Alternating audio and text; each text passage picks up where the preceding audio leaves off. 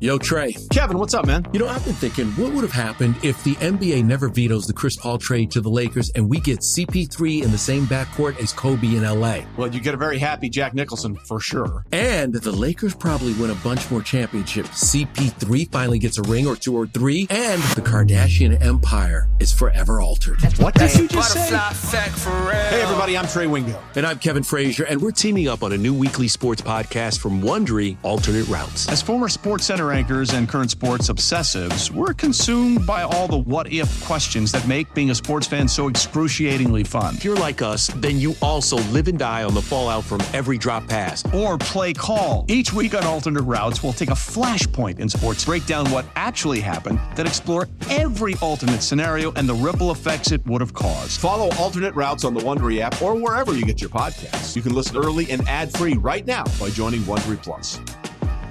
All right, I'm down on the field with Anfernee Jennings. And how was today, man? It's been a busy last couple of days for y'all. I mean, it turned out to be a good day. We came out, we got after yesterday. Tried to stack the days and come out here and do it again. I felt like we did that. We competed, and we got good. We got better on both sides of the ball, so it was a good day. Yeah, absolutely. I mean,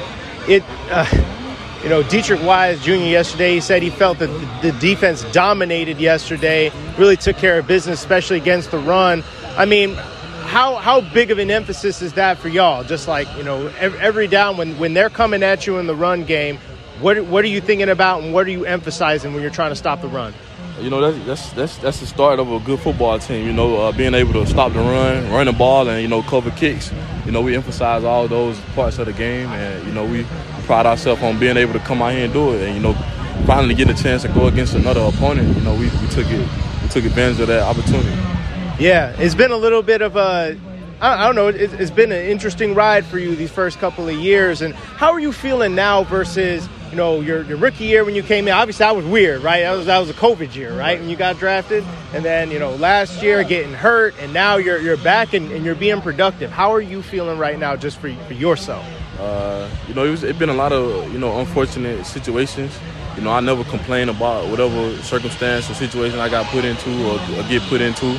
I just try to make the most of my opportunity. But the 2020 season, didn't define me, didn't define my, playing ability. And, I just continue to get better, regardless of what anybody may think. We always stay working and, finally just getting the opportunity to be healthy and come out here and contribute. That's all I was looking forward to.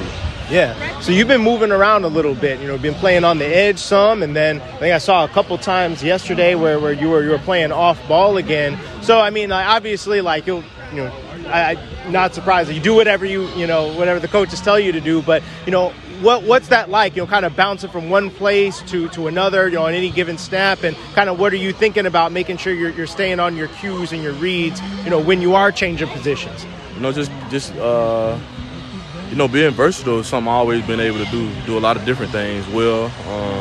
I kind of pride myself on being able to be versatile and, do a lot of things, whatever the defense needs, and, being a smart football player. So, coming in here, eager to learn something new every day and, continue to get better, it shows. Yeah, I think I saw this was back in mini camp or whatever. You were doing some we got a mock pass rush drills against Judon. Judon was pretending to be a left tackle and all of that. What's that like? Working with him, working with Josh. What are you learning from these other guys that you're playing with? Well, I mean, somebody like Judon don't need no explanation of the type of player he is, but the type of player that he is, and the feedback that he gives us, at not only me and Josh, but Perk and any other younger guys. He's a great leader, great person to be in the room with. And he's passionate about the game, and he love coming to work each and every day.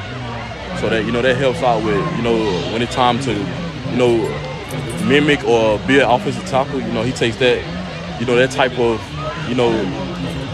understanding and passion to the opposite side of the ball. So when he giving you those reps, he gonna give you a good look, and he gonna make sure you see what you need to see. Yeah.